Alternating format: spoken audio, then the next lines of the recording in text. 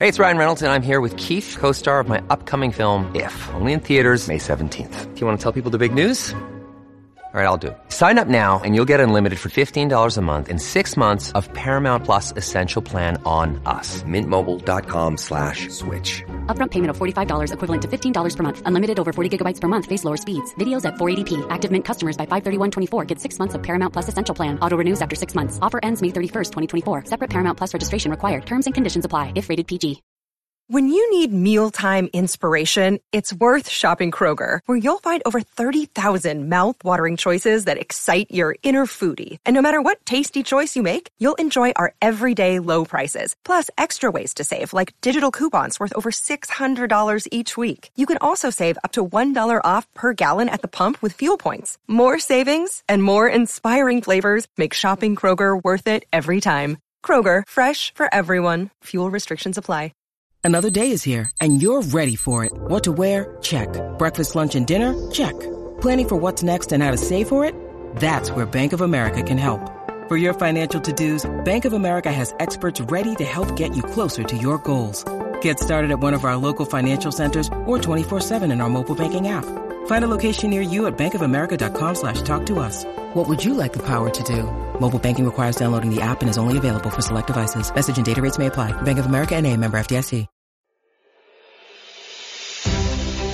This is Athletics Life Stories with your host, Chris Broadbent.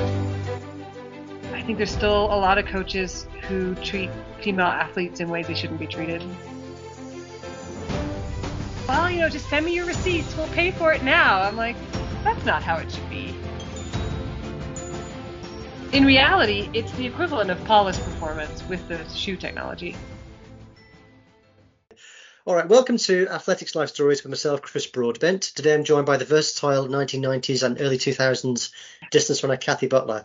It's probably fair to say that Kathy's running career often went a little under the radar, but she ran in 2 Olympic Games, was European Cup winner, won a medal at the Goodwill Games, and was a world-class operator on track, road and cross-country. Now a respected coach, she resides near one of the running capitals of the world, Boulder, Colorado. Kathy, it's good to see you. Hi, yeah, great to be here. Good. So it's difficult to say where you're from, isn't it, I would say? You're one of those people that I'm not quite sure where you're from. Born in Edinburgh, grew up in the Isle of Wight, Canada, now you're in the US. So just walk me through that childhood, where you were. And so I was actually in Edinburgh till I was almost 10. So main younger childhood in Edinburgh. I ran my first couple of races in Edinburgh, just like school stuff, just sports day stuff. But then moved to the Isle of Wight. That's actually where I really started running and ran some races for school. Lived on the Isle of Wight for just over a year, so not that long. And then we moved to Canada, mostly all for my dad's job. So just moving around for that. And then lived in Canada, then went to university in America, and then stayed. I went to the University of Wisconsin, stayed there for quite a few years after graduation, but was at that point probably 6 months in the UK, 6 months in the US, not all at once, but 2 months here, 2 months there, back and forth, competing and back to train with my university coach. And then when he moved jobs to coach at Stanford in Palo Alto, California, it was kind of move to California or move to altitude. So then we moved to Colorado to be at altitude. And at the time I would go to Palo Alto, train, help out a little bit sometimes with the team there, and then come back here to train at altitude and still go over to the UK to race. So, and then now we haven't moved. We're still here. Still there. Just take me back then to when running first became a part of life for you. You say it was in Edinburgh where you first got the bug, or was it in the Isle of Wight? I think more probably the Isle of Wight. So that was the first year you could it was the first year anyway, somebody said to me, oh, you should go run these races, just school stuff. But I think I ran an 800 just in class and beat everybody, including the boys. So then that got me interested in it, I guess. So then they took us to a few races just with the school. And then once we moved to Canada, I think my parents were probably like, well, she should do something to get to meet people. So I joined an athletics club in Canada and still did school stuff and club stuff as well in Canada. So that's it was the Isle of Wight and then transferring over to Canada once I got there. Yeah, that's where I got started. Okay. But you must have had a Scottish accent at some point then. I assume. I did. Yeah. Interestingly, our family's from all over. They had moved to Scotland about a year before I was born. So my parents have English accents. My sister is a mix of everything because she's older than me. And then I had a Scottish accent that morphed into, I don't know, I was young enough when we moved to Canada. I think that it, it just kind of went away. But it comes back when I'm around Scottish people. And I'm the Scot. We actually have on our bookshelf, my daughter bought it for my husband because he always jokes whenever anyone is Scottish on TV or on a movie or something. He's like, "Oh, can you translate for me?" So she bought him a Scottish to English dictionary or whatever thing, so with all the phrases to translate. So now I don't have to translate anymore. All right. So you do know like what words like glaikit mean, or it's a bit dreek, that sort of thing, yeah?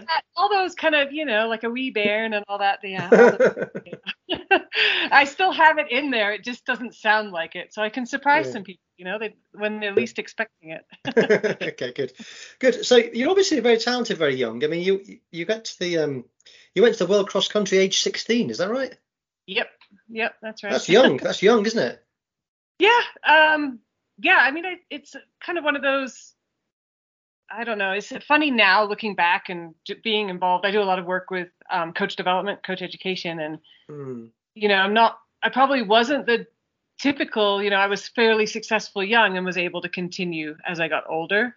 Often people don't stay with the sport, or they're not as successful as they get older. But it took, I guess I'm just stubborn because I wasn't always successful. I had this up and down. So.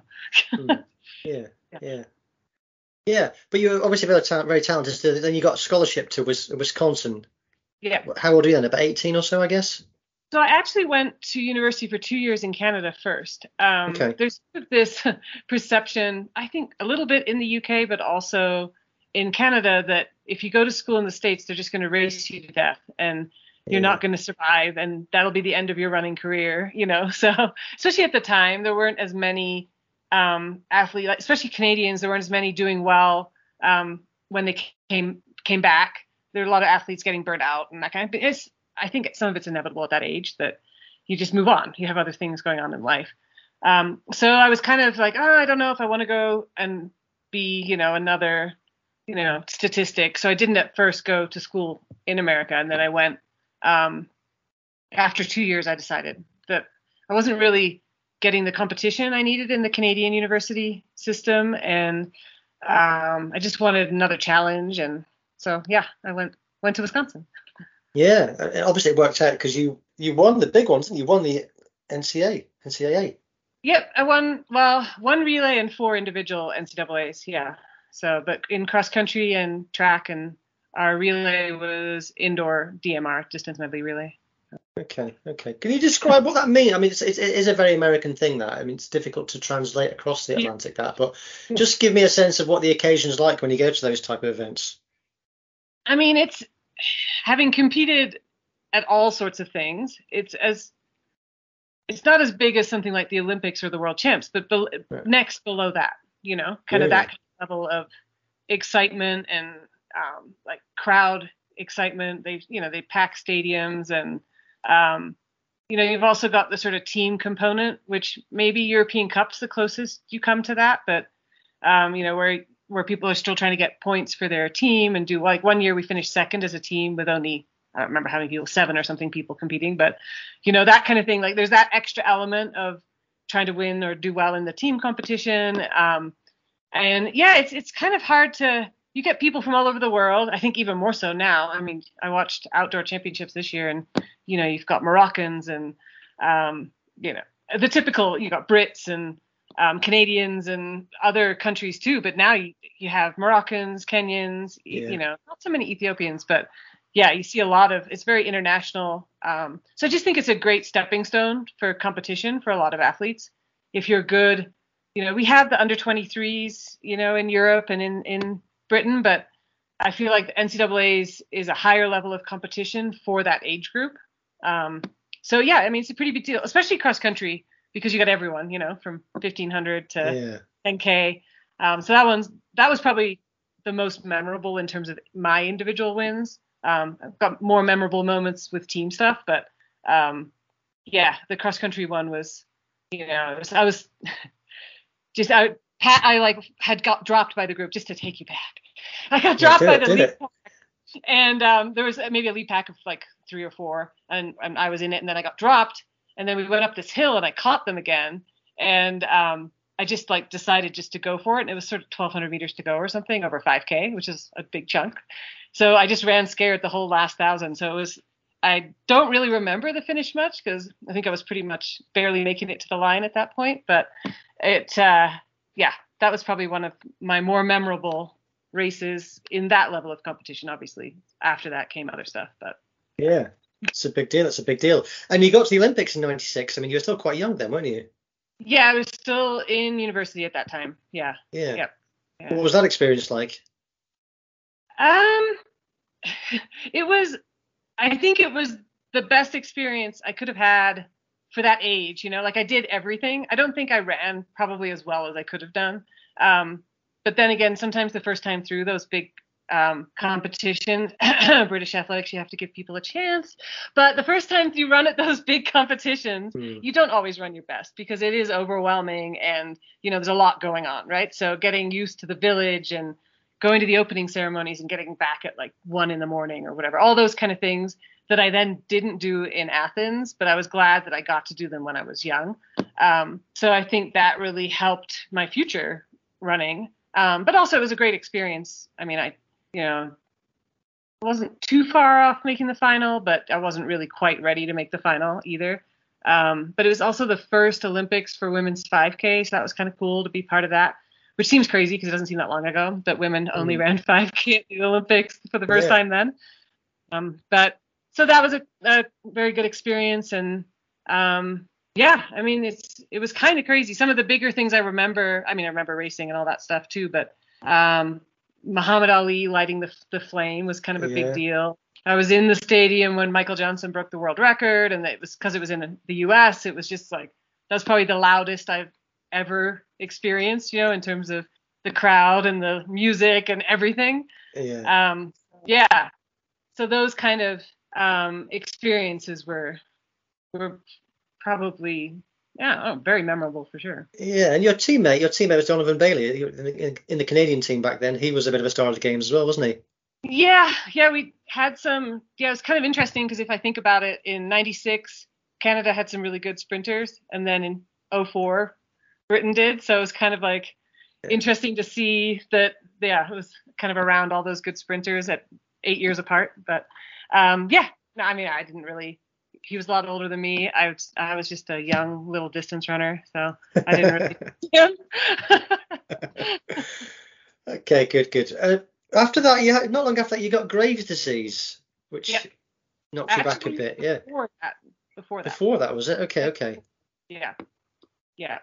It was right before I went to school in the States. So I remember because I had just signed, I think, my paperwork to go to school in the States, and I went to World Cross in Budapest, which is funny. World Champs were just there, and just something was off, like really off, not just like a little bit off, but really off. And then when I came back, and luckily I just went to student health, which, because I was in school in Canada, it wasn't like we had all this fancy stuff that the US schools have, and went to student health. And luckily the doctor that saw me recognized some of the symptoms and sent me right away for the right test. Cause I know some people go a while with being undiagnosed. So I was lucky that it was relatively quick in terms of the amount of time. It seemed like forever at the time, but it was relatively quick to get it back under control. Good. Okay.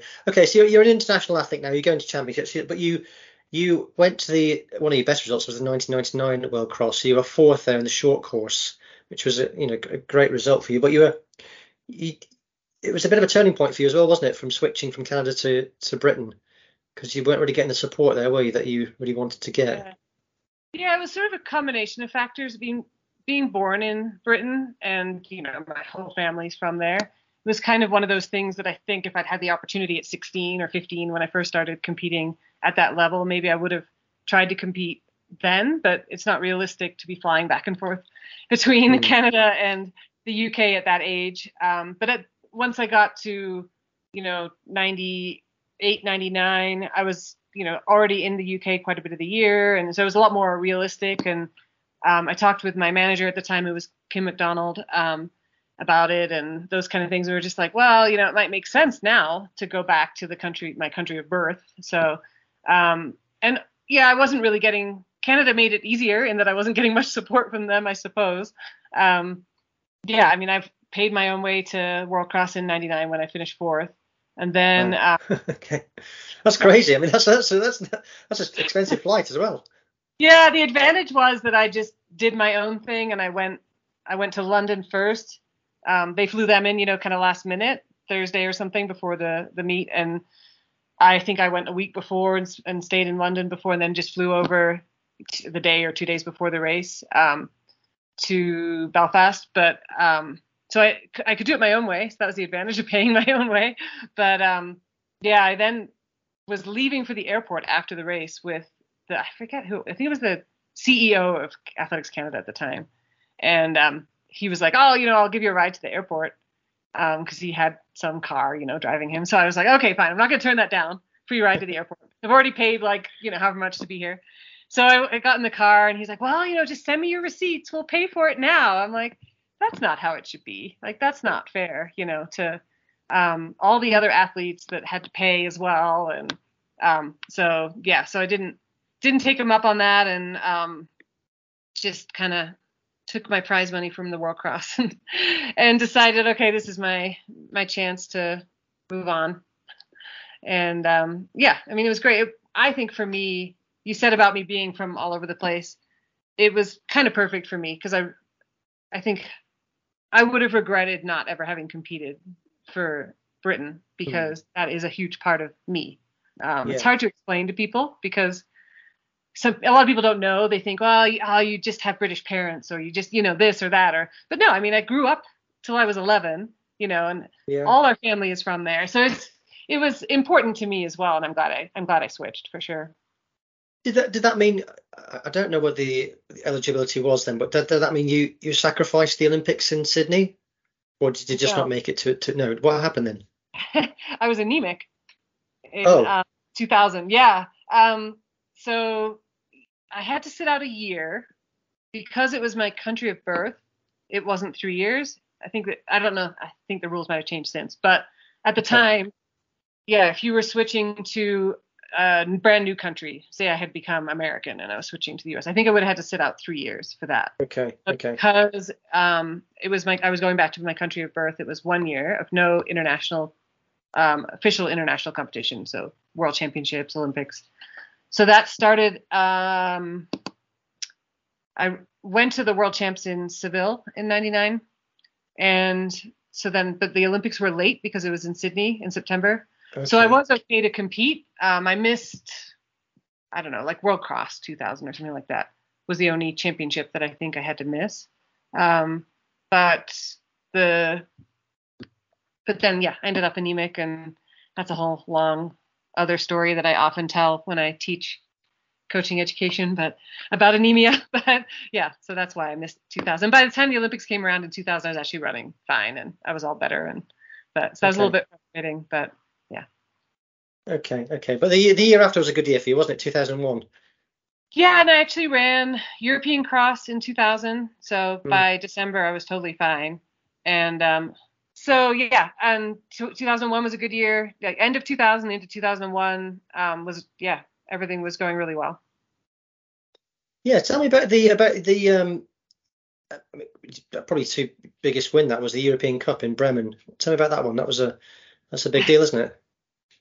Yeah, I think just to kind of didn't really expect to win it. I didn't really know going in. But those kind of races are really, were not anymore, but really were my favorite type of racing, championship racing. I feel like competing in the NCAA actually prepared me really well for that kind of stuff, for championship style racing. So it just kind of lent itself really well to my style of racing, just being able to put in a big move and just go for it and hope nobody catches me. So which is what I did. And then, it was exciting. I mean, it was kind of, I had known like Paula Radcliffe a long time because we had competed against each other for a long time outside of what country we were competing for. But she was on the team and there were quite a few people. So yeah, it was fun. Felt like I really was contributing to this relatively new team that I was competing as part of. So yeah, it was a very good experience. And I felt like I was like, okay, I deserve to be here. Absolutely, yeah.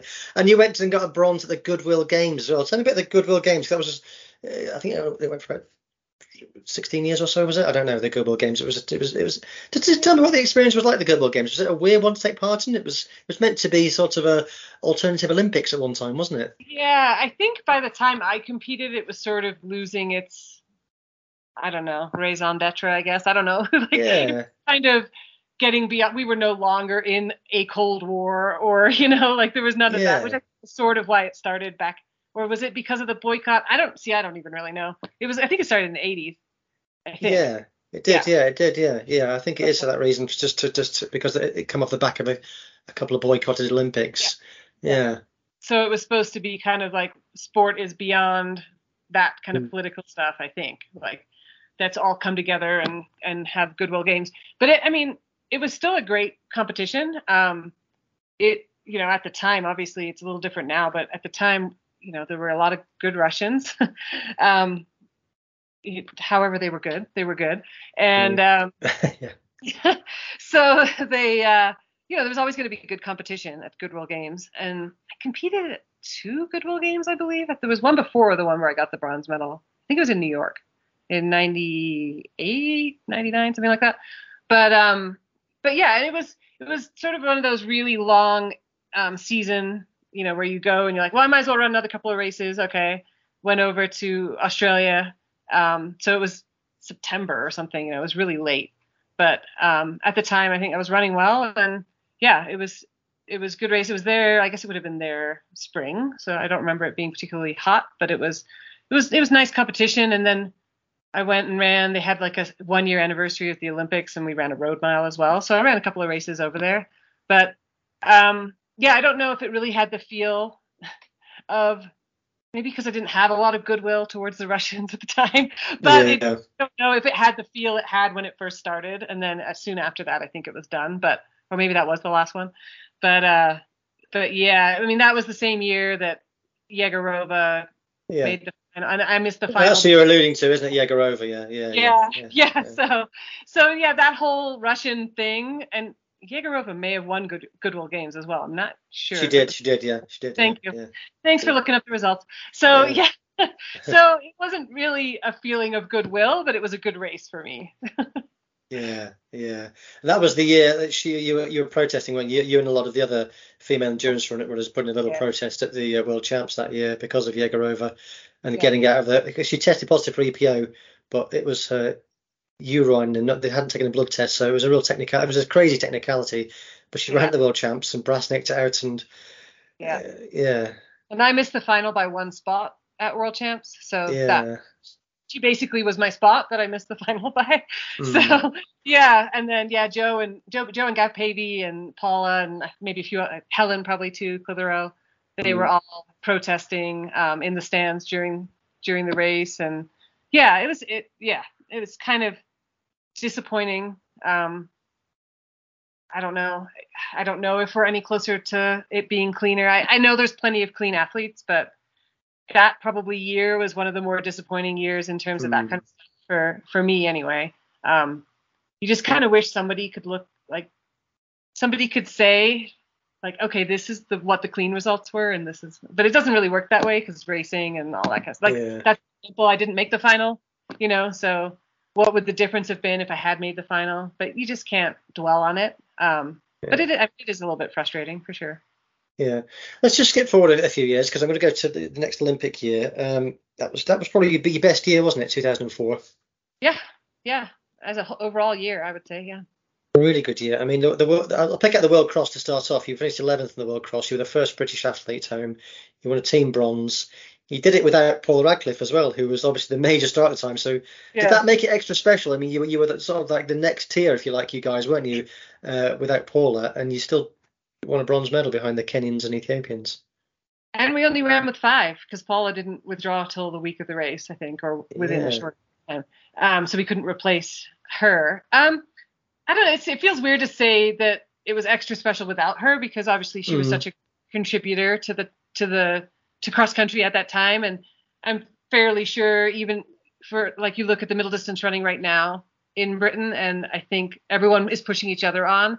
And I think at the time we were all pushing each other on, the Yellings, Paula, Helen, everybody, we just all kind of pushed each other forward. So she wasn't there, but she was still a big part of, British cross country at that time. So she was kind of moving on to the marathon and all that kind of thing at that point. But, she had won World Cross in, not very long before that. And so, but yeah, to sort of show that we could do it without her, I suppose, was special in that sense. And, probably if she had been at her best and run, I don't know if we could have got an even higher medal. I'm not sure. I didn't, probably at the time I looked at the points, but I don't remember now. But yeah, it was great. It was, we ran so well and we were so solid in terms of depth as a team that as a world cross country memory, that bronze over even the individual 4th place is probably a highlight of world cross country championships for me. What would you say you and the other athletes you mentioned there, were you better athletes because of Paula, because the bar was raised so high? I think so. Yeah. I think so. I mean, I also think, to make a team at the time was difficult. It wasn't easy to make any kind of, whether it was world cross or another Olympic or world championship team or even Europeans. So I think we were all better because of her. Yeah. Yeah. What other memories have you got at that time? We're racing in the cross countries, not just the world, but the European cross country, because you were pretty prolific, you guys, there, weren't you, in winning medals at certainly a European level as well. Is there anything else that jumps out from that time? Yeah, I mean, we were so consistent. I think that's probably the main thing that jumps out, right? But it was kind of almost expected that we would win a medal at the European level anyway. And yeah, just trying to make the team was almost as hard sometimes as running at the Europeans or at the World Cross. But I think we just had a solid group. We were all, there were a few that came up, but there was sort of a gap too. It was kind of interesting to sort of the Louise Damons and Charlotte Dale. She was a little bit younger still, but we had kind of our crew that were all similar kind of age, and then there was a bit of a gap. But so I think we were just a really, strong group together. And I think, we ran a lot of races together. And yeah, I think just that time, I think I just remember it's almost like all of the races kind of blend together into one, kind of like we had many, many years of good running together. Yeah. And that summer you went to the Olympics in Athens, bit of a highlight for you, and you finished 12th in the final there. Yep. I mean, it's 12th in the Olympics. But it's possibly one of the most competitive events in world sport, isn't it? 10,000 meter running is highly competitive. A lot of people run 10K around the planet. So to finish 12th in the Olympics is it's a big achievement, isn't it? I thought it was. I think I went in ranked 28th or something out of 31 that were on the start line. So for me to finish 12th was huge. Yeah, no, for sure. And it is still kind of definitely was at the time one of the hardest events to qualify for, because they take the fewest people as a straight final. So, you don't have, 40, 48 or however many, 36, however many they might take in an event that has multiple rounds, or 80 like they take in the 100. But so for me, I ran about as well as I could have expected to run. I think at the time there was a lot of pressure on that race, not for me though, but I think it was the most watched event of those Olympics, because Brits love a train crash, I guess. I don't know, it's kind of sad, but I don't know. It is that Paula Radcliffe had this, she was hyped up as the big star, and she was the big star, and all the pressure was on her, and she the marathon didn't go well for good reasons, and she decided to give the 10K a go. And you're right. I think it might have even been like, a good time of night, like peak viewing time in the UK as well. So everyone was focused on this 10K to watch Paula, but it's something crazy, like 17 million people or something watched it. Whoa. It was something. I don't know why that sticks in my head. Maybe it was 7. Who knows? I could be completely wrong. But I remember talking. I randomly would bump into people occasionally. Oh, what do you do? I run. Oh yeah, I watched that 10K. Like just random people on a plane or something. And it's like, oh geez, they don't remember me running. I mean, they kind of do, because once you dropped out, then they kind of focused a little bit more on me. But yeah, I mean, it probably made it easier for me, as terrible as that is for her, because all the focus was on her. So I could just do the thing and not really worry about anyone being that concerned about how I did. Yeah. You said you don't like to dwell on these things, but I did look into that, and there was a lot of athletes finished ahead of you, were implicated in doping, either testing positive themselves or the coaches were found to be, does that bother you at all, or is it just? I mean, are you aware of it at the time? Are you on the start line with suspicions, or can you not do that? Oh yeah, at the time that there's probably people out there who, and then in the years following, you kind of think, if they went back, they didn't keep samples as long, or I was just beyond the cusp of when they went back and retested some of those samples, once they could test for the things they could test for. So I mean, 12th was great. What was the actual position? I don't know. Was it 5th, 6th? Yeah, I think 7th is fair. Yeah, I think 7th is fair. Yeah. Guaranteed. I don't know. And then if you're going on actual people that have been, and then if once you take that out, it changes the way the race goes too. So you can't really dwell on it too much, but it would be nice to know. It's kind of one of those things, like at the end, could someone just be like, hey, here's the actual. I probably won't care anymore, but hey, you actually did this, this, and this. I don't know. It doesn't really matter anymore, I guess. But I don't know. I just would like to see, you see the up and coming athletes, and you want to see them feel like they're on a fair playing field at this point. I can't change the past, but hopefully, they're working to keep it cleaner for the future. Yeah. What does it take to get to that level then? Just give us a taste of how hard the training has to be, an Olympic distance runner.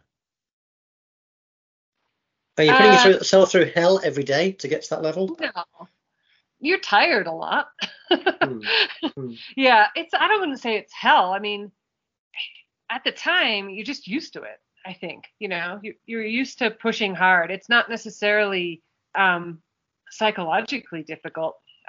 You're kind of just in that mode where you're used to training hard many days a week, running a lot, running, twice a day, doing all the extra things you have to do to stay healthy as best you can. And because I was lucky enough to be doing it full time, that made it a lot easier, because I could just concentrate on running, and that was it. I didn't really have to think about, going to work or what I had to do outside of running. So, I mean, it is probably, when you're running well, it's easy. When you're injured or coming back from injury, or things aren't, when I had Graves' disease, when you're coming back from those kind of things, that's when it's really hard, both psychologically and physically. Even recreational runners know that starting running is the hardest part. So it's the same goes for, top end athletes, world-class athletes. When you're at the top end of your game, it's easy to go out and push every day. And probably what you're trying to do is not push too much within reason, is to do it in a smart way. So yeah, I mean, it's a lot of running. That's what it comes down to. But it's also just training hard, 5K, 10K, you're training hard. So, just a lot of training and a lot of travel and a lot of downtime.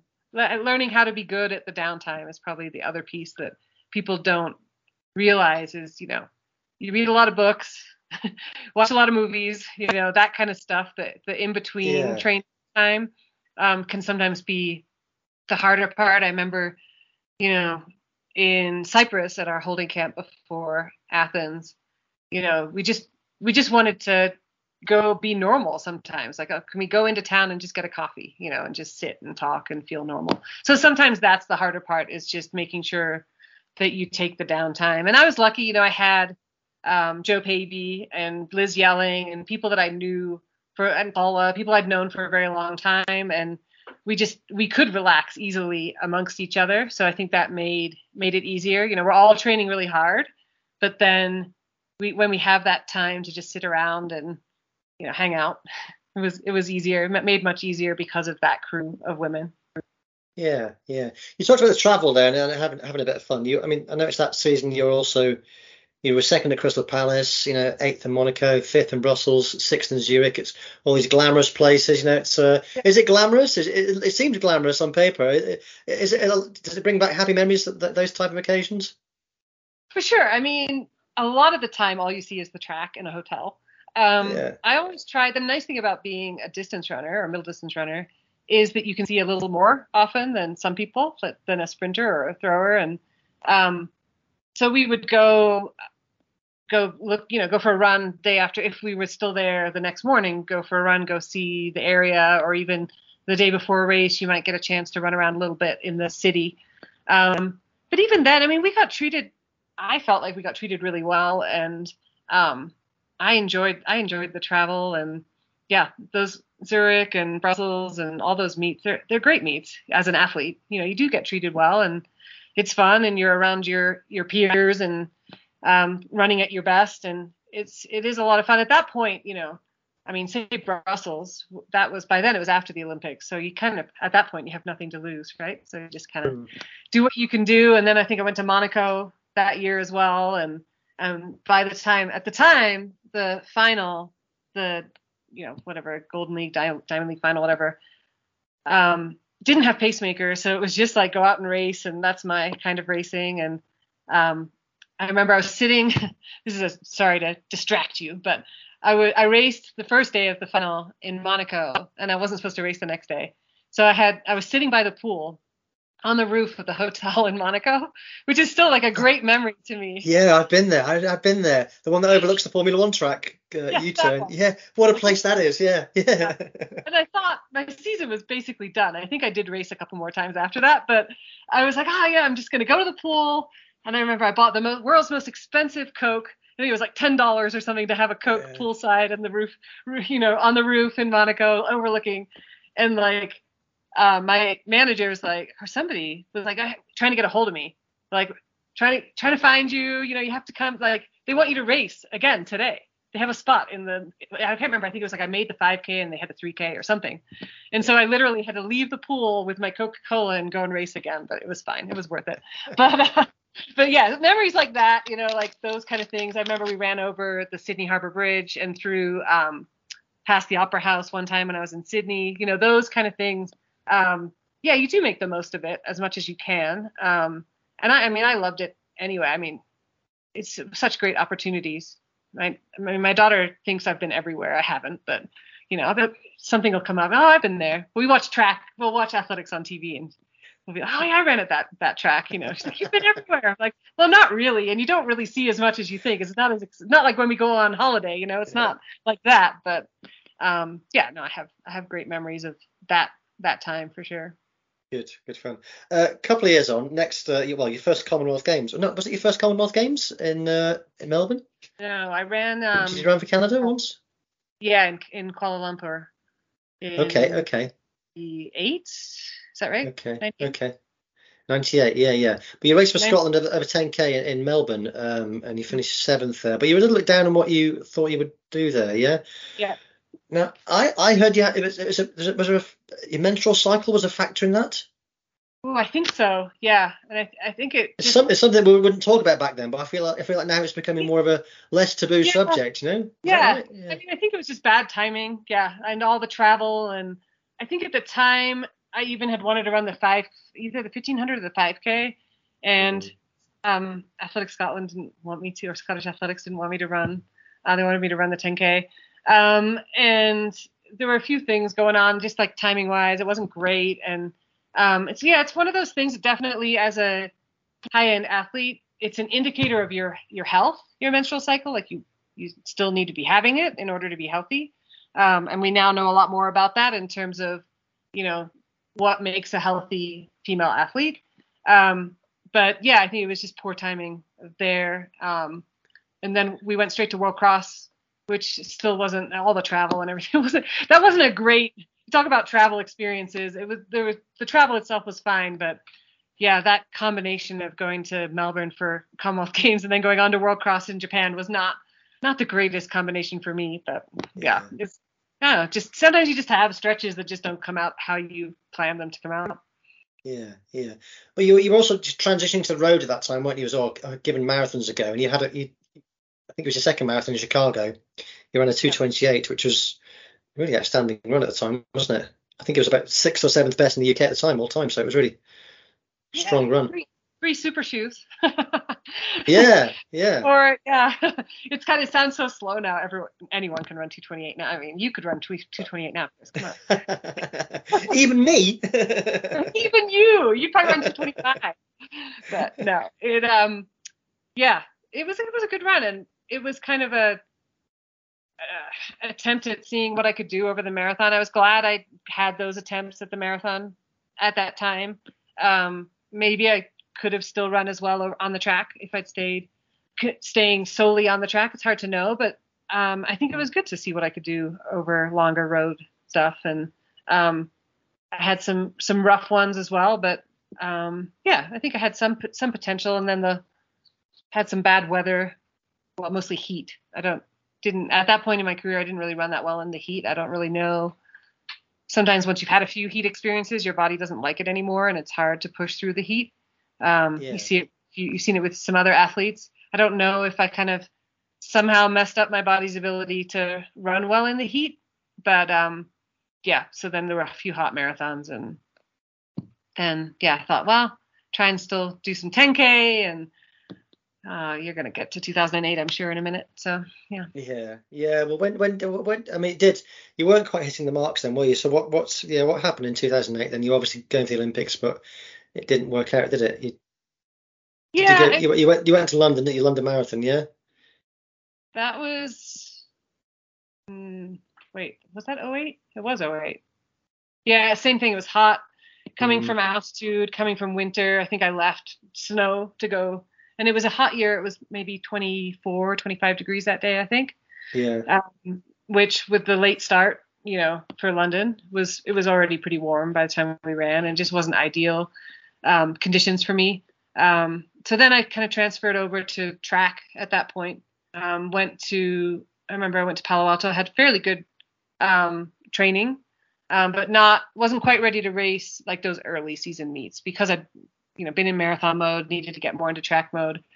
So just focused on the track after that. Was in fairly good shape, and then a few things happened at the trials that weren't ideal. And we were supposed to have a pacemaker, no pacemaker. I don't know. How much more do you want me to go into it? Yeah, tell me about it. You've obviously got something to say there, so tell me about it. It's years ago now, so. It's so long ago, yeah. Was supposed to arrange the pacemaker.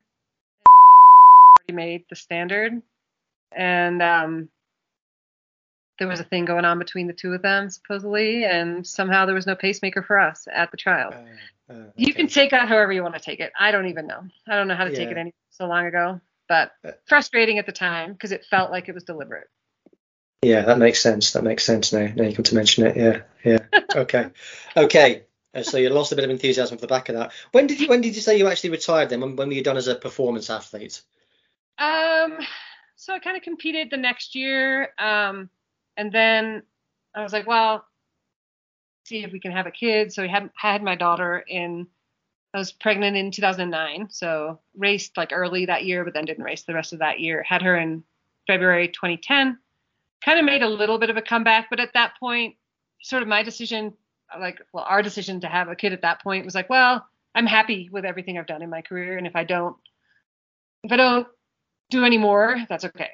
So I kind of made it back a little bit, to some of the stuff, injuries I'd had when I was an athlete with osteitis pubis and things weren't very compatible with having having a baby.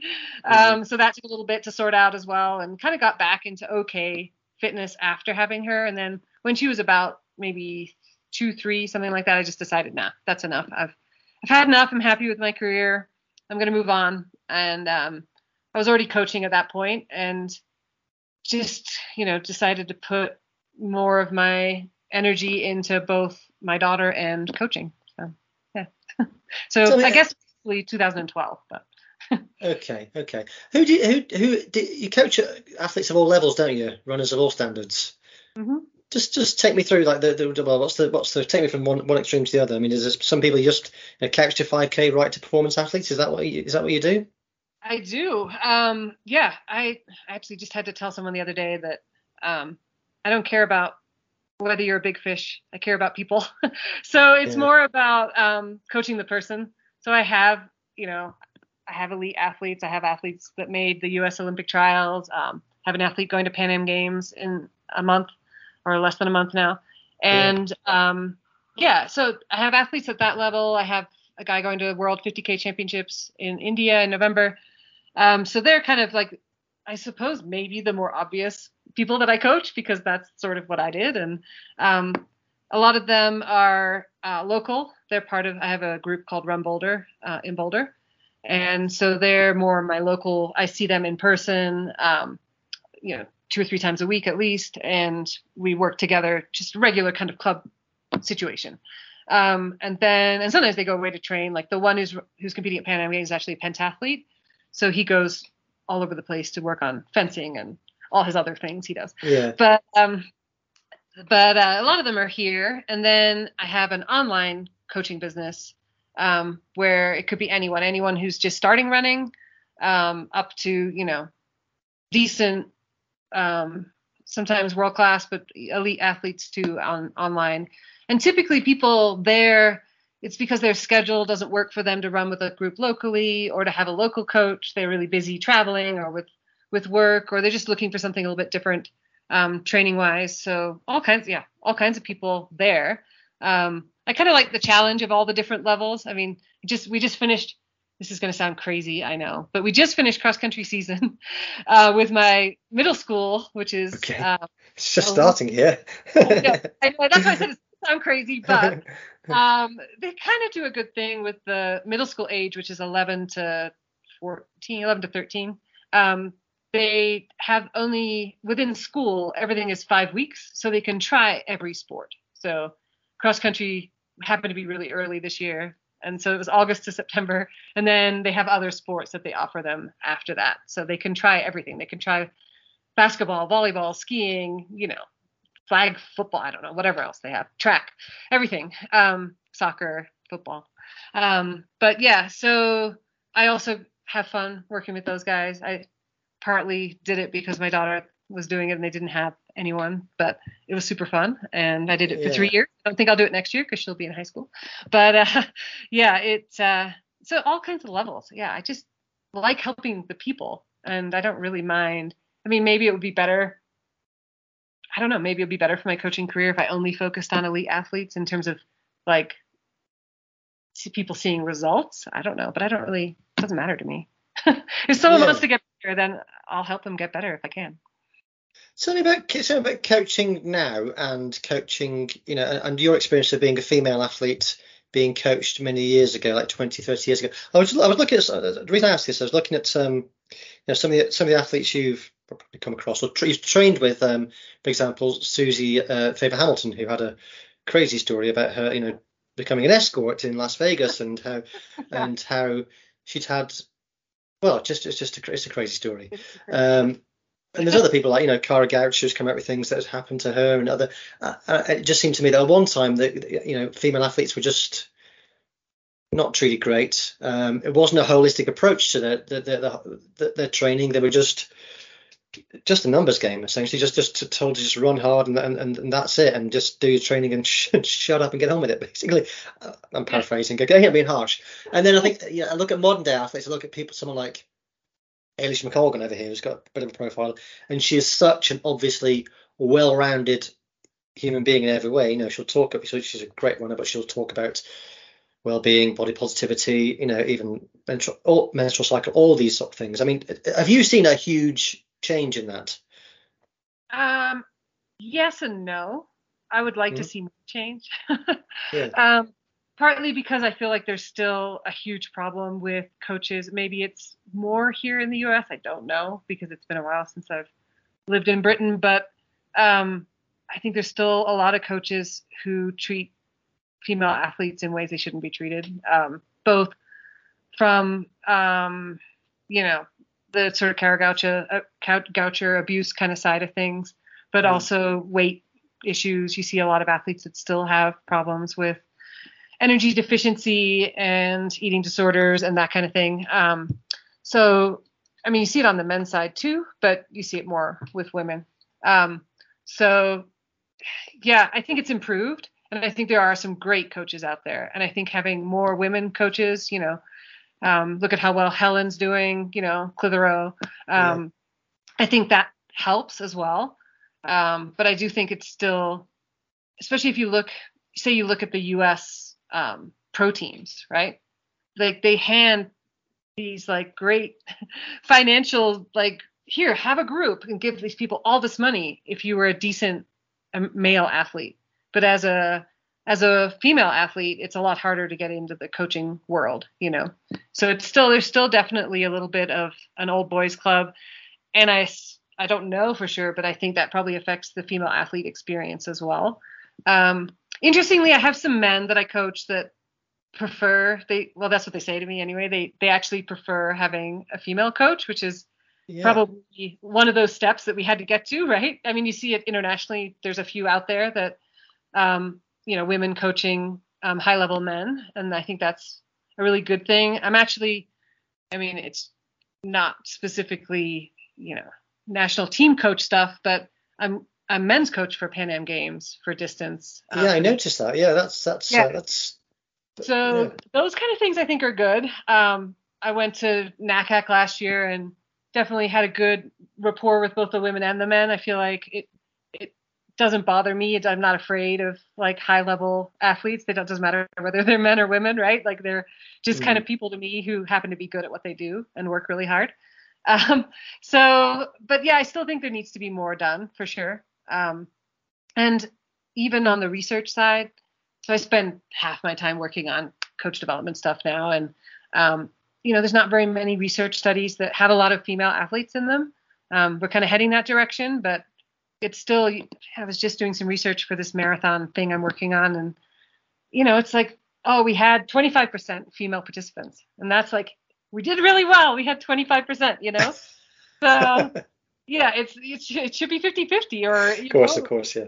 And to catch up for all the holes in research on female athletes, we really should be doing more studies just on female athletes at this point, because we're so behind on our knowledge of female athletes. But yeah, so it's a lot better, but I think it's got a long way to go. And you still keep hearing bad stories of people being taken advantage of. And hopefully while I'm still coaching and still around, it continues to improve. I'm hopeful that it does.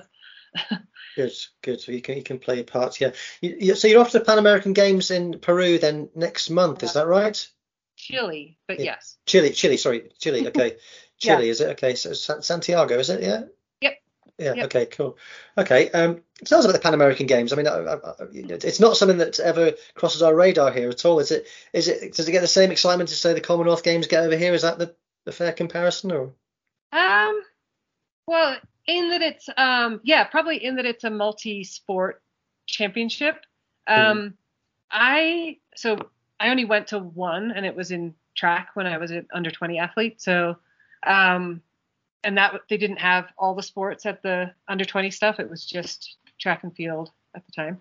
But it's a pretty big event in terms of that. It is multi-sport. For some sports, it is they can get an automatic qualifier for the Olympics. So that's a pretty big deal. So my guy in the pentathlon, he could potentially come out of the Pan Am Games with an Olympic qualifier.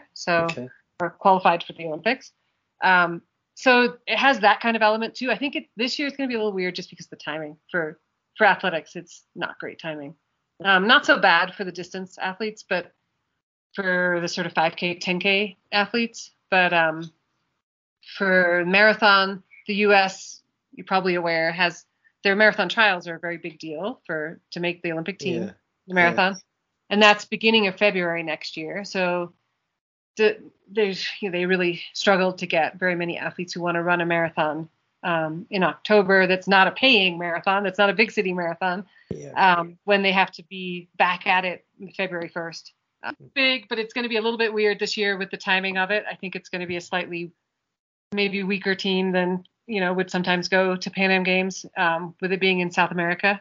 But it'll still be competitive, and it'll be good championship and good opportunity for the athletes that go. Some of them are probably going to be the biggest competition they've ever competed in. So that's a good stepping stone for them to maybe making the Olympic team next year. So, yeah. Yeah.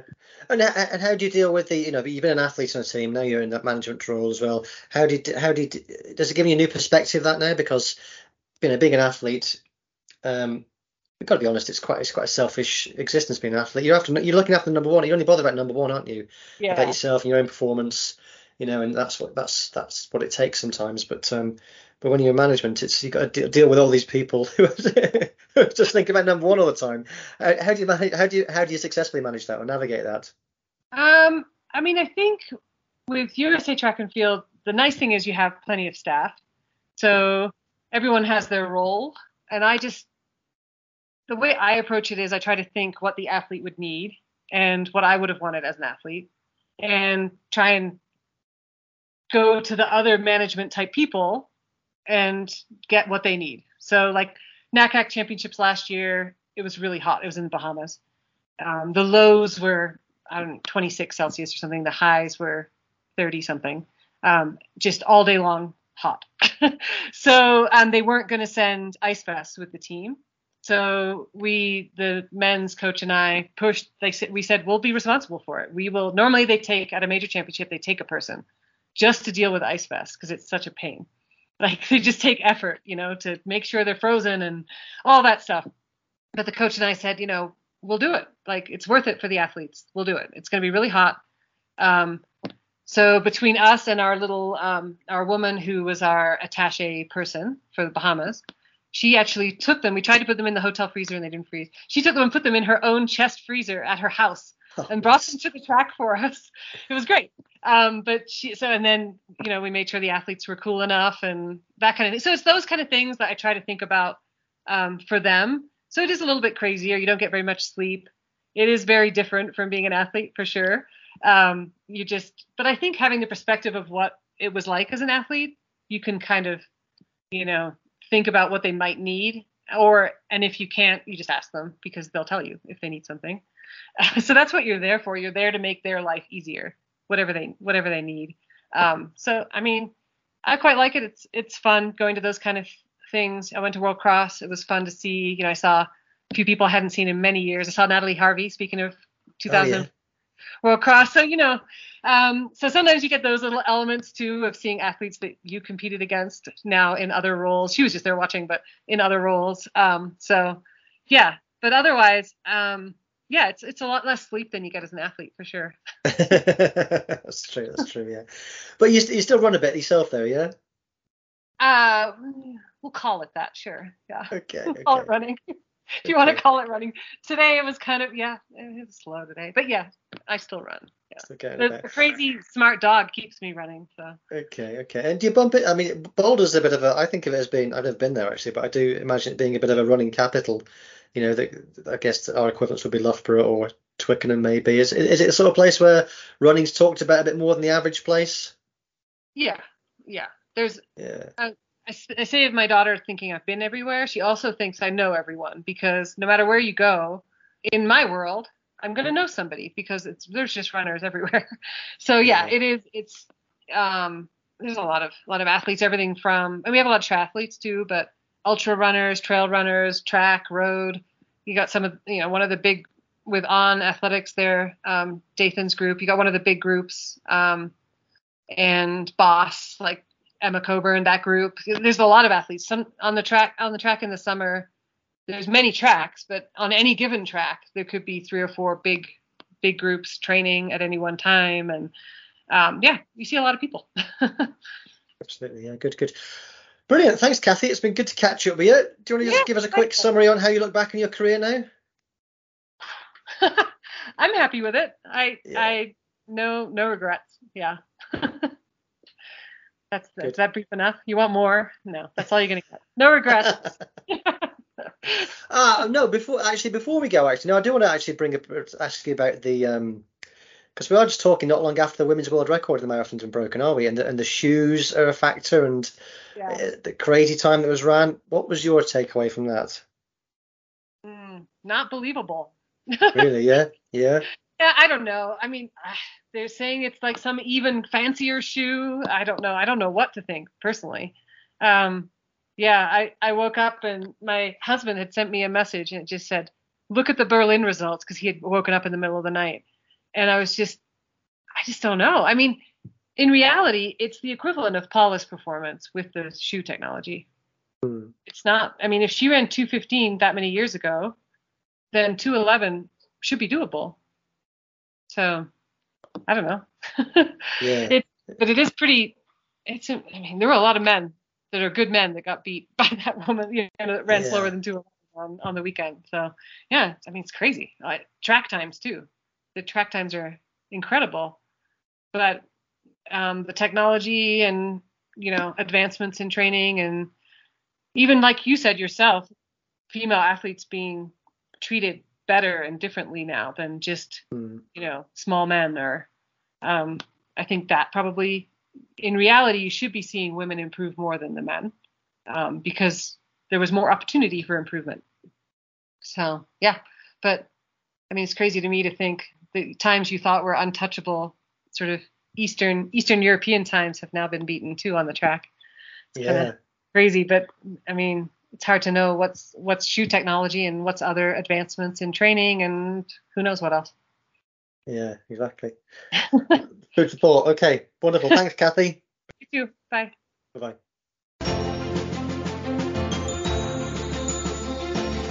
Thanks for listening to Athletics Life Stories with Chris Broadbent. Please tell your friends and leave a review wherever you get your podcasts.